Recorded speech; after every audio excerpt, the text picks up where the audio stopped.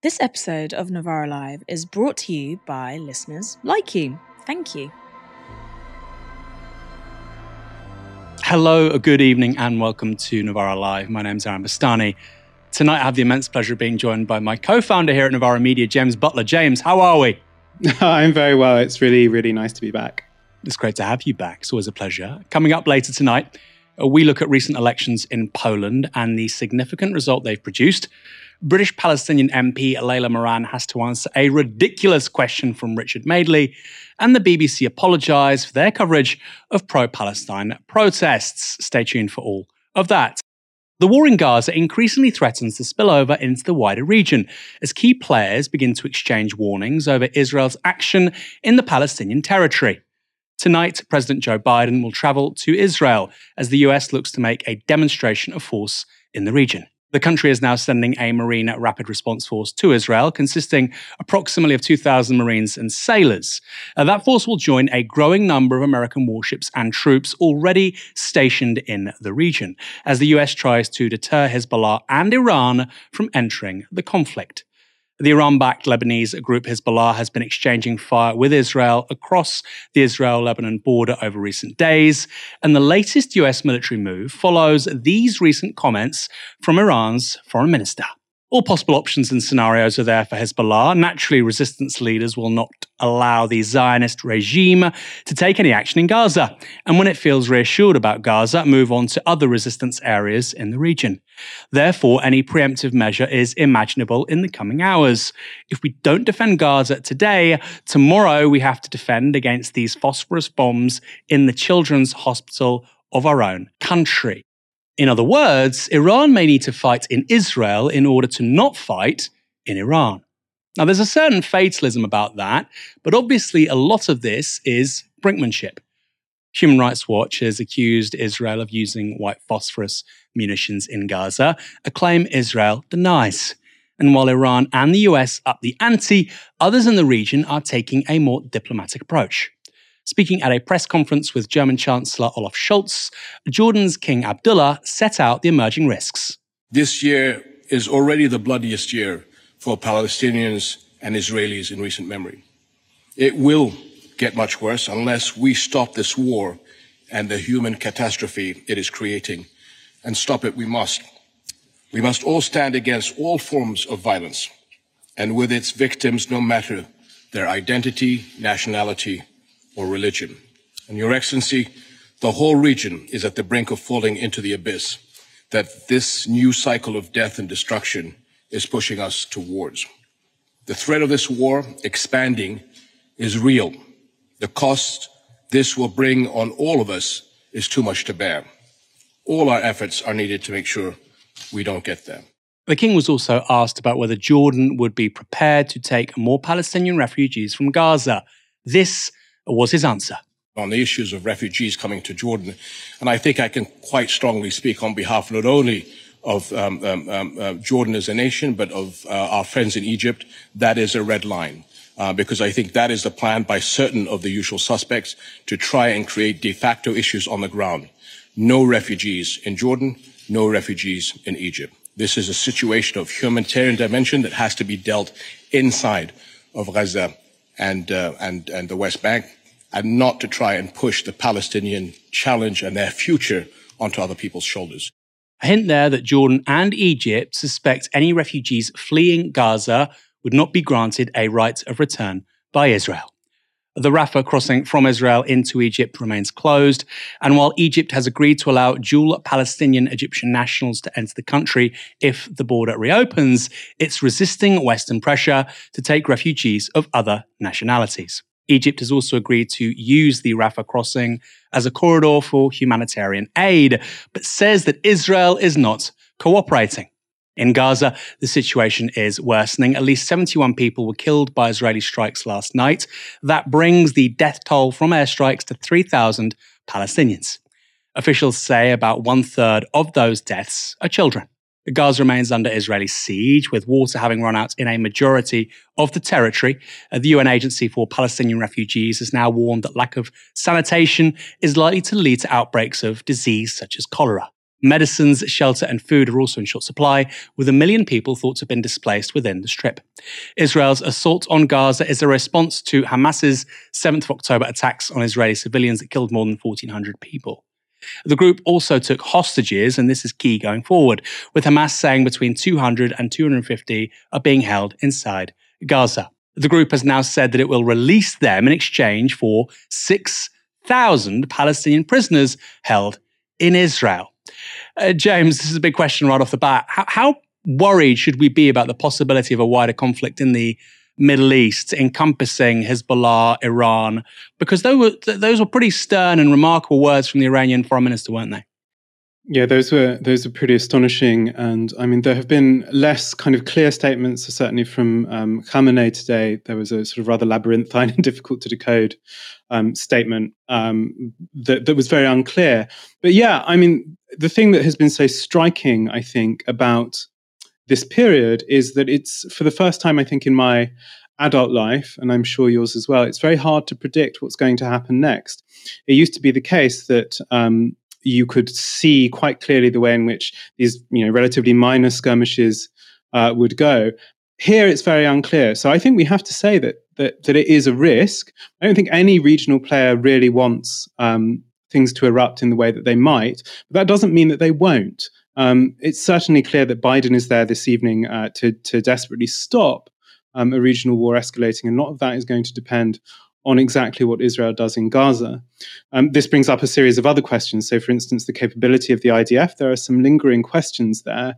Its last major territorial or protracted conflict, there have been sort of small kind of ground operations. That was South Lebanon, 82 to 2000, very long, very difficult, very unpleasant experience for it.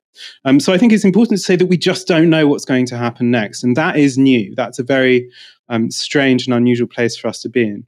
One of the things I think is interesting is that media coverage in the US has walked back claims around Iranian links, and certainly briefing from the White House has said, we don't think there are, it's not clear that there are Iranian links to the Hamas attack on October the 7th. One of the things to say is that there has been obviously a long and protracted Cold War between Iran and, or a multi-dimensional, multi-front proxy war between Iran and Israel, on which Israel has been on the front foot recently. It has to be said. It has had an enormous attack, a Stuxnet attack against Iranian nuclear facilities not so long ago. And of course, Iran has been, in some senses, de-escalating recently. It has undertaken recent prisoner swap with the United States. But it's not impossible. I think things are extremely unpredictable here.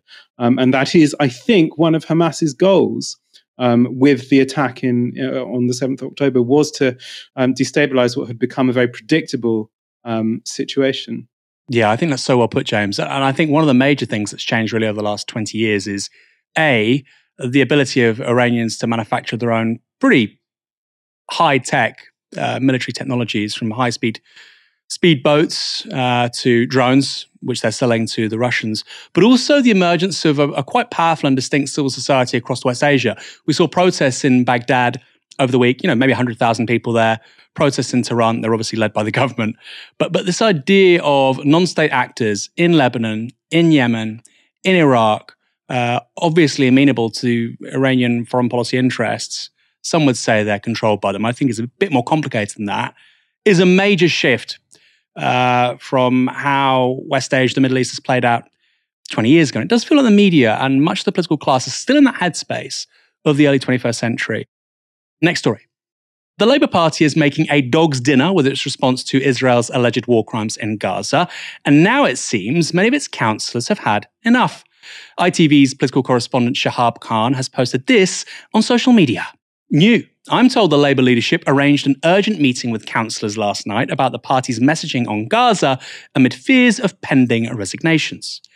At the heated meeting, David Lammy and Keir Starmer's Chief of Staff, Sue Gray, were told they only have days to act. The meeting followed a Labour Party letter advising councillors not to attend pro-Palestine demonstrations. And councillors' fury is also a response to comments that Starmer and other senior Labour figures have made in the media over Gaza. And that includes comments like this. A siege is appropriate, cutting off power, cutting off water. Sakir? Well, I think that Israel does have that right. Do you think cutting off food, water and electricity is within international law? I think that Israel has an absolute right to defend itself against terrorism. That's not the question I asked. It is an answer to the question that you've asked. Do you support the order to move them or not? The order to move them? Well, clearly. Just yes or no? It's not a yes or no, Victoria. Shihab Khan went on to report this about that meeting. Lammy and Gray spoke to council leaders who demanded Starmer rose back on previous interview comments about potential war crimes in Gaza and has a firmer stance on condemning war crimes. They also demanded that councillors should not be stopped from attending Palestine demonstrations. They were particularly aggrieved by the messages they were sent on the weekend, which are revealed earlier. The meeting doesn't seem to have made much of a difference to Labour's messaging, though. This morning, Shadow Defence Secretary John Healey has said this on Sky News. Is there a humanitarian crisis in Gaza at the moment, yes or no? There's certainly the risk of a looming humanitarian crisis. That's why we've been, alongside a range of other international voices and the UK government, urging Israel to make sure that basic supplies of water and electricity are restored, that humanitarian aid gets in, that civilians are protected, and that all leaders act in line with humanitarian law and do whatever is required and take every precaution they can to protect civilians. Nearly 3,000 Palestinians have now died in Gaza. 11,000 are injured. There's diminishing little water, no food, no power. According to the UN, nearly 500,000 Palestinians have been forced to flee their homes while bombs rain down from above. Meanwhile, the Jerusalem patriarchs and heads of churches wrote a letter on the 13th of October labelling very clearly that what is happening in Gaza is a humanitarian crisis. But apparently, for John Healey, we aren't there yet. According to Shihab Khan, Labour is now facing a serious rebellion. One council leader, who says they may have more than a dozen councillors threatening to resign, demanded something is done to appease very unhappy councillors ASAP.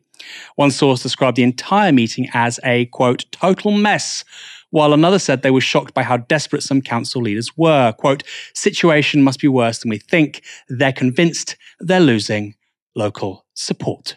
At least 4 Labour councillors, as well as Young Labour's BAME officer, have already resigned over the party's lack of condemnation for the assault on Gaza. And now today, a group of leading scholars on international law have written to the Labour leadership demanding they issue, quote, a public and detailed clarification of Labour's legal position on collective punishment and on the forcible transfer of civilians. Very, very serious stuff, both politically and legally. James, what I don't get here is that the Labour leadership could have condemned what happened the weekend before last. They could have offered an extended solidarity to British Jews, and they could have acknowledged that this is a humanitarian disaster and that we're seeing war crimes in Gaza. They could have proverbially had their cake and eaten it in terms of sort of political rhetoric and managing various different groups and their feelings. Why haven't they done that? One probably shouldn't discount the initial profound horror on October the 7th.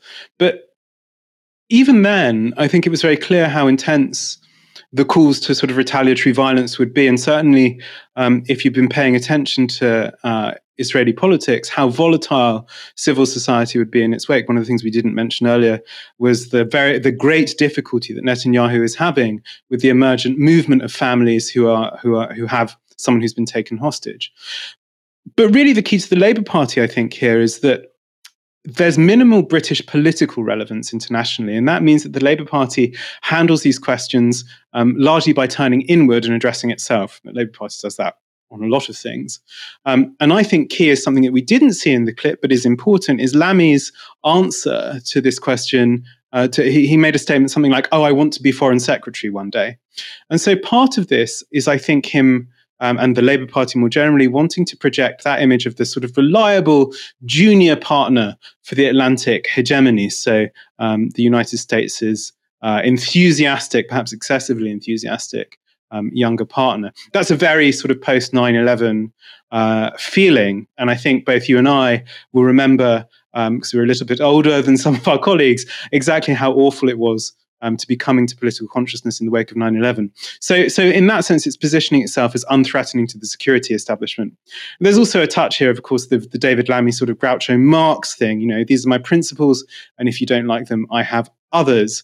Second here, though, and I think is equally important, is the domestic political dynamic. And this is effectively using this kind of horrifying situation, and it is an extraordinarily horrifying situation, to demonstrate that the party has changed post-Corbyn. Corbyn, of course, deeply, deeply associated with Palestinian solidarity, also, of course, with the looming spectre of the scandal over anti-Semitism. The party thinks that those people likeliest to be offended by its position on this stuff, the left, most parts of the Muslim community, Palestinians in Britain, have nowhere else to go. That's a very famous old Peter Mandelson phrase. Recent shifts, I think, therefore, you can see as a result of kind of party discontent, but perhaps also the belated realization of just how bad things are going to get in Gaza. But the really key thing here, I think, to take away is to really stress, war crimes, and war crimes are not justified because they're a war. That there's a war going on. We call them war crimes because they're tempting for belligerents in war. That's why we forbid them, because they often present themselves as tempting, if utterly brutal and utterly destructive, solutions to the strategic problems of war. And that is something that a younger Keir Starmer might have remembered. I wonder as well, because like I said at the start of that question to you, James, there is a world where this isn't zero sum, right? You can respond in a very authentic, meaningful way to British Jews. You can condemn what happened the weekend before last in southern Israel. And you can call out war crimes and a humanitarian crisis in Gaza and tell Israel that you shouldn't be sending in a ground invasion. You can do all of those things. That's the principled position. And they haven't. And what I find really interesting, James, is that for whatever other weaknesses the likes of Keir Starmer or David Lammy have, they are aware of political optics, and they do care about what people think about them. And I don't mean the councillors. I don't mean people leaving or Muslim activists, getting in touch with Shahab Khan. But Keir Starmer presents himself as a liberal, humane, human rights lawyer, Mr. Darcy from Bridget Jones' Diary, and this is clearly very at odds with that. And I wonder, I'll put this question to you, I wonder if that's partly a result of the fact that the people around Starmer, the people at the top of the Labour Party, have a massive cognitive bias, frankly, a herd mentality, which basically means that anything Israel does, we have to support it. Anything involving the Palestinians has to be condemned or will be mealy-mouthed. And I think, frankly, that was their default. That's their set of reflexes. It leaves them very poorly equipped for a situation where we could see tens of thousands of deaths, where we're going to see, if there is a ground invasion, ethnic cleansing. I mean, it's already started. The point is, will the Israelis back it up? What do you make of that, this idea that at the top of the Labour Party, there are just so many people with all these presumptions and sort of ideological inclinations, which meant this was always inevitable? I mean, I think that's right. One of the things that has happened since the 7th of October is that things have become unpredictable. And it's not just in Israel and Palestine that things have become unpredictable. There is a series of set responses in moments like this, which have been predictable for years. They're the responses that were trotted out in 2014. They're the responses that were trotted out in 2009. They're the responses that have been trotted out time and time and time again, really over the last 2 decades and a half. They no longer work. And the thing is that those responses are the ones that kicked into action at the top of the Labour Party. As you say, they're kind of political instincts, I think, for those people, and particularly those people who come from that section of the Labour right. It's obvious that the situation has now changed in a way that means that those responses aren't adequate. And so I think, in a sense, what you're seeing is them scrambling for their to adjust to the new situation. And obviously, that's they're not handling it very well. I think they're realizing they're going to have to do better. They're realizing they're going to have to carry the can, they're going to look like fools if, as looks like it's happening, the US position changes. And as details continue to come out of Gaza. But yes, you're right about the political instinct. That's what's happening here. Next story. Parliamentary elections have taken place in Poland, and the results are significant. Opposition parties have together won enough seats to oust the right-wing ruling Law and Justice Party. The weekend election also had the country's largest ever recorded turnout since communism ended in 1989, with over 70% of the electorate voting. Led by former European Council President and Polish Prime Minister Donald Tusk, the centrist Civic Coalition won nearly 31% of the vote. They're now likely to form a government in coalition with the left-wing New Left, as well as the centre-right alliance Third Way.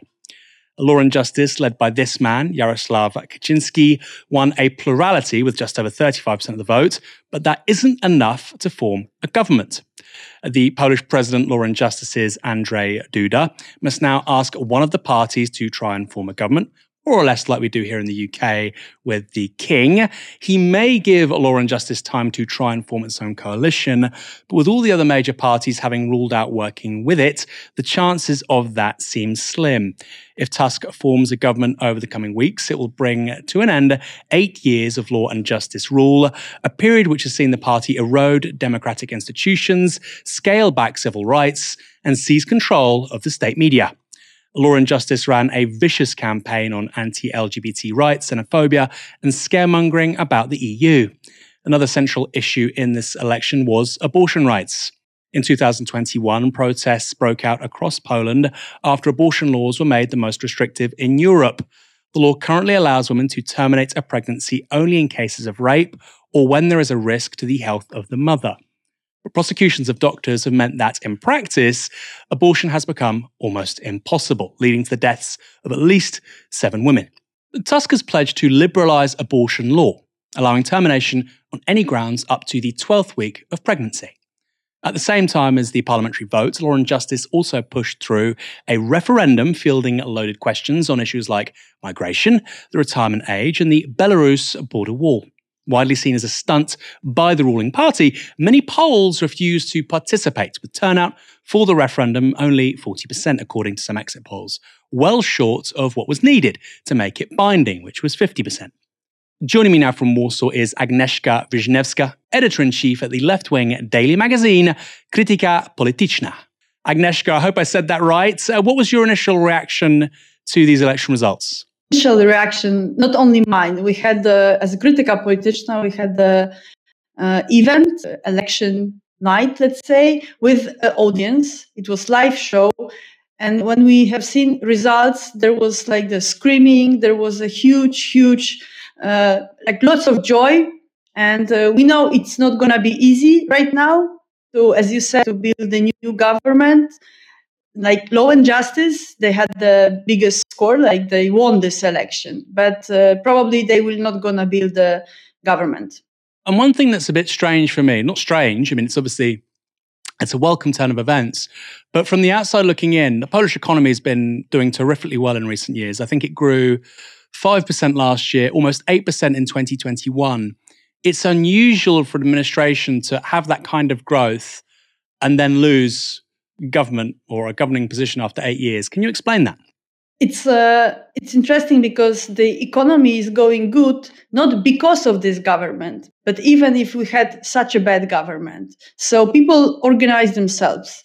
And we could see this during pandemic, see this when the invasion, like the full-scale invasion started in Ukraine. When many people from Ukraine came to Poland, people organized themselves. Not the government, not the politicians. So I think this successes in economy is because people organize themselves and not because the government helped them. So as you mentioned, the people were really tired of this unequal information, like what they did with the public media. Now we have like propaganda media, openly propaganda media. What they did with the constitutional court, what they did with all the judiciary system. 22% of the people went to vote. This is amazing. This was great mobilization, and people stay in a queue like till midnight in some places, till 1 o'clock, 2 o'clock, just because they wanted to vote. And you just mentioned the high turnout, which is fascinating. Highest turnout in the country since the end of communism in the late 1980s. Of course, it's important to say that Law and Justice still came first. They got a plurality, so they didn't get a majority of the votes or a majority of the overall vote, but they got a plurality. They did come first. Can you explain the class breakdown of the votes? So, in terms of manual workers, historic working class, who were they voting for? Who were young graduates voting for? Who were the professional classes voting for? Where were all these different demographics going in terms of their vote? What is interesting, Law and Justice, they had almost the same result in number of voters, not in percentage. But many new voters, like maybe the people who didn't vote before, they decided to vote on someone else. And there was a huge mobilization around the NGOs and the women's movements. Many campaigns focused on inviting women to vote and inviting young people to vote. And this year, there was the biggest also score around the young people who voted. So usually, because of demography, like there is much more older people than younger people. So politicians are usually not interested in communication with young audience. But this time, these young voters, they also decided to go to election. And these new voters and the young voters, they really changed the results. That's such an intriguing answer. I hope something similar happens in this country soon. Final question. What's the prospective agenda of a Tusk-led government? Because, of course, you're somebody from the left. Tusk is very much in the centre. Some would say the extreme centre, something of a neoliberal even. So what does that mean in terms of progressive reforms, but also from an economic standpoint, helping working class Poles? This is really interesting because on one hand, because when Law and Justice was so conservative in example, abortion law, everyone who were against them, almost everyone who were against them, they had to say we will gonna do something with that. And even Donald Tusk said that we will gonna change abortion law, as you mentioned this. And this is something new. This is something that Donald Tusk never said before. And this is, so the atmosphere had changed. So because when you are against such a strong conservative party, then these new ideas, now they don't seem, even for liberals, even for the centrist conservatives, they don't sound so crazy. So I think it changed a lot. And Donald Tusk is not just, he's not a left-winger, but he also spent some time in Europe. And he see that abortion law in Poland compared to all Europe is really old-fashioned. And this is something we need to change. That's really interesting, Agnieszka. The idea of a centrist or a liberal moving in a positive direction. It's unusual, but I hope it's repeated elsewhere. Thanks so much for joining us this evening, Agnieszka. That was super fascinating, right? The idea of a youth quake. People talk about it all the time in politics, and yet it never seems to arrive. It seems to have happened in Poland. There's hope, people. Next story. Layla Moran is a Liberal Democrat MP whose mother is Palestinian. She's recently spoken about how worried she is for relatives living in Gaza. But for GMB presenter Richard Madeley, that connection was enough to prompt this bizarre interaction. It is not true to say that Hamas individually have killed the 2,600 Palestinians who have died. It is true to say that they have made a situation much, much worse. And there is no condoning, and I'm not about to start condoning what they've done. And it's awful. And it just needs to stop now. With your family, it just needs to stop with your family connections in Gaza, did you have any indication of what was going to happen 10 days ago, 2 weeks ago? Was there any word on the street in Gaza? Not this. I think everyone has been surprised by, first of all, partly the timing, the sophistication, the way that it's happened. The word on the street? You think Layla Moran, the MP, she's the representative of Gaza City? Richard Madeley, she's in Oxford. She's in leafy Oxford. What a bizarre question to ask. You know who did know about what was going to happen? The Egyptians. They told the Israelis 72 hours before the strikes that something was amiss, to be careful. There could be a big security challenge in the south. I should add, the Israelis deny this, but this is something which has been said by a very senior US congressperson. And in addition to that, Netanyahu's own security chiefs told him something was brewing. This has been said repeatedly, publicly, and it wasn't really listened to. So the word was on the street, Richard. It just wasn't going towards Layla Moran. James, what did you make of this? I find Richard Madeley such an interesting character because he's just stupid enough to say the thing out loud that basically everybody else in broadcast media is thinking. That is actually his value. And so that's one of the things I saw that there were comments circulating online saying, oh, that Madeley must go, this is unacceptable. I actually think he's very useful to the left where he is. I think he's useful in that he expresses, as you say, the logic behind a lot of the comments or a lot of the lines of questioning that are taken by mainstream journalists. It does seem to me to be completely mad to allow him to handle stuff of this seriousness. I mean, this is a guy who's, as far as I can tell, the mainstay of his career was sort of, funny shaped vegetables and semi-lobotomized pop stars. So it's odd to see him sort of pursuing this line in person, but he's ultimately unimportant. He's very useful for us in that you can see, he's absorbed the logic that's used across the rest of the press and just repeated it, as you say, in this kind of bizarre, bold-faced way. But yeah, I mean, what a bizarre and obviously a profoundly offensive line of questioning. There's also another sort of issue here, which is the sort of Jeremy Carlification of UK political journalism. I mean, I wouldn't qualify this as political journalism, but this is current affairs journalism, right? You're asking a politician about an event that happened 2 weeks ago and the geopolitical fallout. And I've thought about this for a long time, that Jeremy Carlification, the adoption of this kind of way of talking and reporting and discussing and digesting.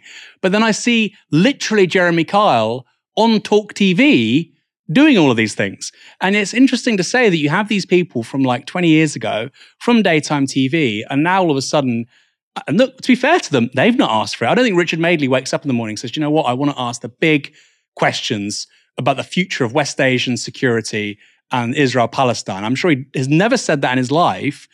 But for some reason, broadcast journalism keeps on thrusting these people to the forefront of the conversation. Something's gone really badly wrong with how we do broadcast journalism in this country, hasn't it? Yes, it has. I mean, I think one of the things that is true, actually, is that most people in Richard Madeley's position think that they should be invited to pronounce or inquire about virtually everything. There's no subject that should be off limits to them. They think that their expertise knows no bounds, despite what we saw this morning. I suppose the other side of this, I think, is to say that, yes, lots of news has become infotainment. And it's not just sort of daytime presenters making the move into sort of serious news or kind of hard current affairs. It's also the sort of unfortunate habit of telling journalists that their personalities are interesting. And that, I think, is fatal to journalism. I actually don't, lots of people really like the sort of, I'm Emily Maitlis and here's my opinions, my feelings about these things.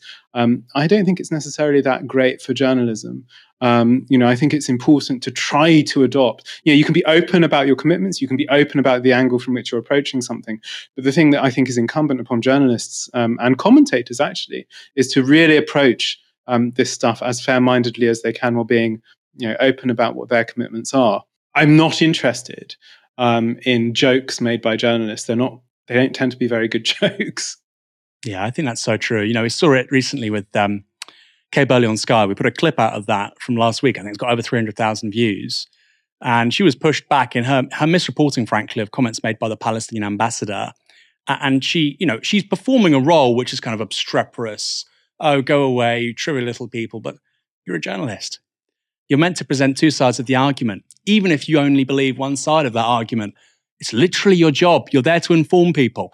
I don't think they think that. I don't think Richard Madeley at the back of his mind says, how can I add value to my audience? How can I add value? They don't know about this. How can I tell them in an informative, entertaining, interesting way? That should be the first question of journalism. It's not. Next story. The BBC often finds itself under attack because of its purported commitment to impartiality. From the left calling it too right-wing, to the right calling it too left-wing. You know the story. We've heard it all before.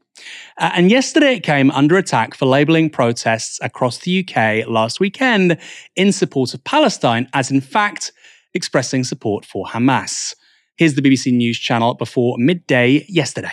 Here in the UK, the Prime Minister Rishi Sunak visited a Jewish school in London to underline his support for the community. The visit followed several demonstrations across Britain, during which people voiced their backing for Hamas, which many countries, including the UK and US, consider a terrorist organisation. So those demonstrations are in support of Hamas. You might think, just a mistake, a glitch, perhaps the newsreader misspoke while reading the auto cue. Maybe, happens. Except that exact same thing was said by another BBC newsreader, Mariam Moshiri, not long after. the Prime Minister Rishi Sunak has visited a Jewish school in London to underline his support for the Jewish community. The visit followed several demonstrations across Britain during which people voiced their backing for Hamas, which several countries, including the UK and the US, consider a terrorist organisation. And here is Moshiri again, speaking to editor of the Jewish News, Justin Cohen. I think it's worth taking this back to the beginning. What we saw on Saturday was, Saturday a week ago, was the result of a pre-planned attack by Hamas terrorists on civilians. They'd been planning it for months. They decided months ago, and they decided to plan every single detail of it, to go into houses, to go into the streets and to behead babies, and to rape women, and to do the most unspeakable crimes possible. The result of that in the UK and around the world has been, some people have decided that this is the right moment to demonstrate support for Hamas, to take to the streets calling for the annihilation of Israel. And let's be clear, that is what From the River to the Sea means, but also... And that was happening over the weekend, wasn't it, in London? That was happening over the weekend in London. And to target British Jews with anti-Semitism that now amounts to a 600% increase. Now, Moshiri, rather than questioning that inaccurate claim or probing it, seems almost enthusiastic. And that was happening over the weekend in London. Obviously, 150,000 people didn't march in support of Hamas last weekend, which is why this statement was given on air not long after. Earlier on BBC News, we reported on some of the pro-Palestinian demonstrations at the weekend. We spoke about several demonstrations across Britain during which people voiced their backing for Hamas. We accept that this was poorly phrased and was a misleading description of the pro-Palestinian demonstrations. Mariam Moshiri also posted this on her Twitter account. Earlier, we reported on some of the pro-Palestinian demonstrations at the weekend. We spoke about, quote, several demonstrations across Britain during which people voiced their backing for Hamas.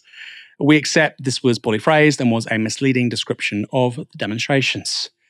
That's not really an apology, especially given she intoned about how this being in London. Now, of course, at the same time as all of this, the BBC is keen to emphasise its fact-checking capabilities. Remember BBC Verify? Well, here's the BBC's Nick Robinson on Twitter promoting the anti-disinformation work of his colleague Shayan Sarazadeh over at BBC Verify. Beware misinformation about what's happening in the Middle East. The more what the FOMG is, the more likely it's untrue. Don't share false info. Here to help highlight lies, old footage and video game clips, yes really, is Cheyenne86. He does a fresh thread daily. And then there was this piece published the day before on the BBC website. Who's behind the Israel-Gaza disinformation and hate online? In this case, it was you guys. Your news channel effectively libeled, let's be real, as many as 200,000 people nationally, while they exercise their democratic right to protest, claiming that they support a prescribed terrorist organization, which of course is a criminal offense. That's quite a big deal. That's quite a big deal. Supporting Hamas could be as long as 10 years in prison. That's the maximum sentence under the 2000 Terrorism Act. That's what you said these people had done.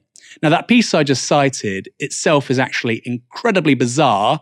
This part in particular really stuck out.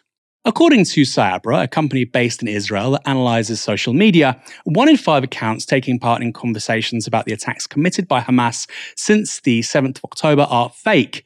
Fake in this context can mean they are automatically operated, but others could also be run by real people posing under false identities. So the BBC's disinformation efforts examining Israel and Hamas extend to quoting a private business based in Israel. Can you believe it? Rather than doing all this stuff, getting all these random consultancies from across the planet, maybe try getting the basics right, like not repeatedly claiming 150,000 people broke the law last weekend for a crime which would mean up to 10 years in prison. Just a thought. Next story.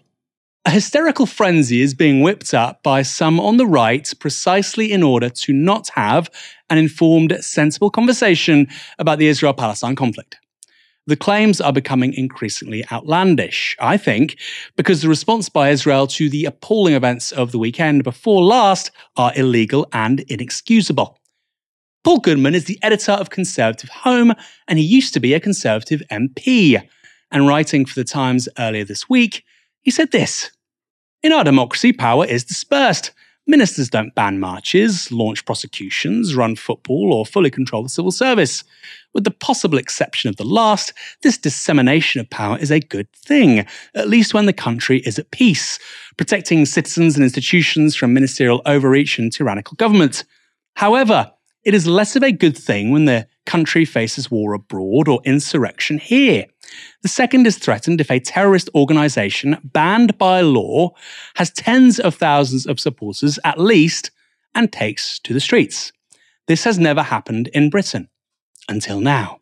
In other words, Goodman believes that those marching in support of Palestine last weekend are universally supporters of Hamas, and they want to foment, in his words, an insurrection.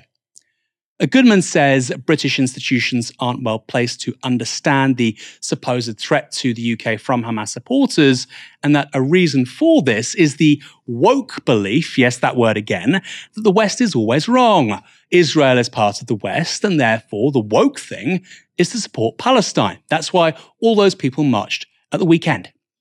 But what Goodman goes on to write next is even more extraordinary. The Prime Minister and Home Secretary must weigh up the arguments for and against banning Middle East-related marches altogether. There are arguments either way: free speech and enforceability lean one way, public order and safety the other. Some universities need reminding of their duty to ensure student safety. Sunak should prepare for violence against Jews, Muslims and others, with Hamas's supporters pushing for more control of the streets, for an all-party and non-party campaign featuring sportspeople, celebrities, national treasures, and so on under the slogan, "Not here." Now, violence against Jews and Muslims is very possible, and of course, the government should be doing everything to ensure that doesn't happen. But Hamas's supporters are pushing for control of the streets. Really? What streets are these precisely? Maybe they're the ones in High Wycombe, which is where Goodman once represented as an MP. Maybe the owner of that organic wine cellar on Wycombe High Street, who happens to think Israel is guilty of war crimes, is an extremist on the front line of a forthcoming British intifada. Could barricades be coming to the Chilterns? And whatever happened to the apparently free speech loving right? It's a question I often ask myself. You can have freedom of speech and association just as long as we agree. Chaps, I don't think it works like that. In a similar vein to Goodman's article, here was Nigel Farage on GB News last night. One of the things I find just so incredibly confusing is how the progressive left and some of the youth seem to be supporting this Palestinian cause. Here we have an extraordinary sign saying "Queers for Palestine." Now, I don't quite know when that picture was taken, whether it was Saturday, whether it was before, but perhaps these people saying "Queers for Palestine" ought to understand that in Gaza, homosexuality between men is illegal, punishable by 10 years in prison, and many accounts that Hamas actually torture those they believe to be homosexual. But this shows the absolute mess that the so-called progressive left have got into. Many on the left appear to be supporting an ideology that is not very far away from that emerged in Germany in the early 1930s. And I really, genuinely believe that. And perhaps no surprise that the star speaker on Saturday was, of course, one Jeremy Corbyn. And the last image I'm going to show you from Saturday is the most disgraceful one. Yes, that is the cenotaph. And right next to it is a stage that's been put up with slogans about Palestine. Quite how the local council or the police, and they're now blaming each other, could have allowed that to be put up next to a cenotaph, I simply don't know. It all really makes me ask the question, is this now modern Britain? Are those scenes reflective now of really quite a large part of our population? Nigel Farage there saying that thousands of people are on the streets of London supporting Hamas. And that support for Hamas, which is apparently widespread, is akin to support for Nazism in the 1930s. Then Farage finishes by commenting that actually, all of this is far more widely held than many conservatives realise. So we have the Times and Farage basically saying that in London last weekend, 150,000 people supported Hamas, with Goodman saying similar protests should be perhaps banned in the future and that those involved would likely be involved in any, quote, insurrection. Now, I obviously find all of this nonsensical. Actually, frankly, fantastical is a better word, and it completely mischaracterises those who support peace and human rights in the Middle East. But that final point from Farage is interesting, because it's true that support for Palestine is far more widespread than you would know if you just watched the TV and read the newspapers. Now, we know this not because of somebody on GB News or Richard Madeley, but because of polling from YouGov. It found that while 21% now sympathise more with Israel, 17% sympathise more with Palestine. That's, of course, the general public. But here's where it gets really interesting, because if you look at views by age, you see massive polarisation. A plurality of people under 49 are more sympathetic to Palestine. That doesn't mean they hate Israel or even dislike it. It simply means they're more sympathetic to the plight of the Palestinians. And I think that should be a pretty clear explanation for why so many people would want to go on a demonstration expressing support with Gaza. The question then is this: do the likes of Goodman and Farage seriously think that a plurality of those under 50 in this country actively support a terrorist organisation and are willing to go to the streets and take up violence? To start, in the words of Goodman, an insurrection. Or, and bear with me here, perhaps they've just failed to understand how millions of their compatriots feel about this subject. Imagine that. People disagreeing with you. Ban them. Deport them. Not the healthiest of responses, is it? James, I have a theory. These takes are intended to confect permanent hysteria precisely so we don't talk about the facts, who's responsible for what, and actually the default belligerence of Israeli foreign policy and its breaches of international law. Yeah, I think that's right. I mean, this is one of the areas where the last couple of weeks have really reminded me of the post 9/11 period most strongly, where people engage in all of this kind of quite extraordinary, totally unhinged commentary about the sort of enemy within and that which lies within the British state. One of the things I think that I probably should say, and I think I was reminded of it when watching that Farage clip, is I'm a gay man, right? It is not news to me that gay people in Gaza are oppressed by Hamas. We know this to be true. It is baffling to me that you can accept that to be true and then believe that their lives are going to be improved by dropping a bomb on their head, murdering their family, destroying their home. And this is a completely puzzling and utterly bizarre response. I should say it has parallels with the arguments that were made around the Iraq War and the Afghanistan War, when claims were made that invading these places would liberate their inhabitants. It's striking to me that people don't say, "Oh, well, after we sort of flatten Gaza, somehow there will be, emerge a better society." That kind of claim on the part of bombing enthusiasts is no longer made. So I think that's just important to say. Look, these articles, this kind of mad stuff, some of it is wanting to bring things into existence by describing them. This is something that the right does a lot.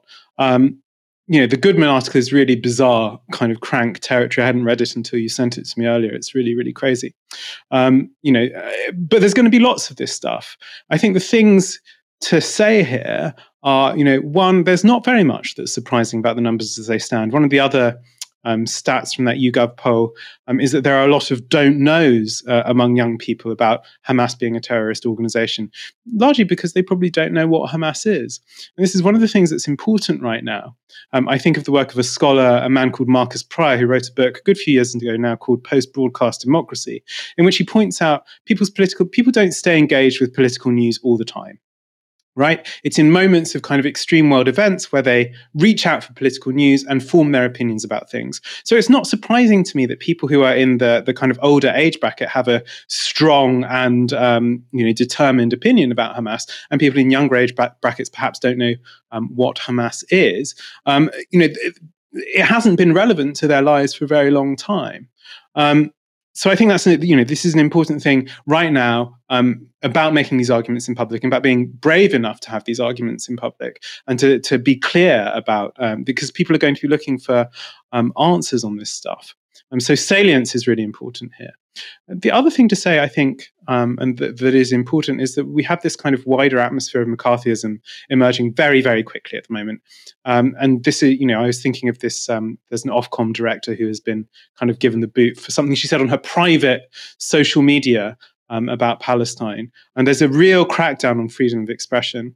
And the other thing to say, I think, about the demonstrators at the weekend is, I remember going on that demonstration back in the early 2000s as a young, very young adult against the Iraq War. There are a lot of young people. I was at the demonstration on Saturday, and there are a lot of young people there, young Muslim people, young British Muslims who will have grown up in the wake of the war on terror, and their political subjectivity is extremely, extremely interesting. Lots of them, and particularly, would have been taken to that demonstration as children by their parents. So that's an important thing to have in mind. So, it seems I don't want to get caught up too much in this question of the right and attacks on freedom of speech. They don't really believe in it. They never really have. The important thing here is that people are going to be reaching out to understand this situation. And there's going to be a very, very strong push in the British press to make things that were acceptable political opinions, but sort of, 10, 20 years ago, basic solidarity with Palestinians, utterly outside the realm of respectable opinion. And that's why I think it's important, even if you feel uncomfortable, to demonstrate that you oppose. It should be kind of basic. You oppose things like ethnic cleansing and collective punishment. And I think that's something that everyone can do right now. Yeah, I think that's so well said, James. I think that's so well said.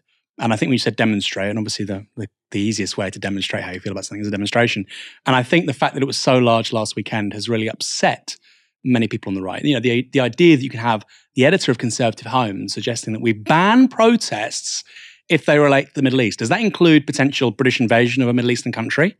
If there was an Iraq 2.0, we won't permit protests? Where does that end? Is it Egypt, the Middle East, or is it North Africa? Is Afghanistan Central Asia? I'll throw that into there, Brown, as well. Show me your reasoning. And it is really strange. It is really strange. I think you're right, James. We're speed running McCarthyism right now. And if you're upset about people being incinerated in a hospital by one of the world's most powerful air forces, if you're upset about that and you go and march against that and you call on your own government to do its darndest to stop that happening again, apparently you're a supporter of Hamas. No sensible, intelligent person thinks that. And these people have to run with those crazy lines precisely because a sensible, informed conversation doesn't suit them. James, thanks for joining me this evening. Pleasure. This broadcast is brought to you by Novara Media. Go to novaramedia.com/support.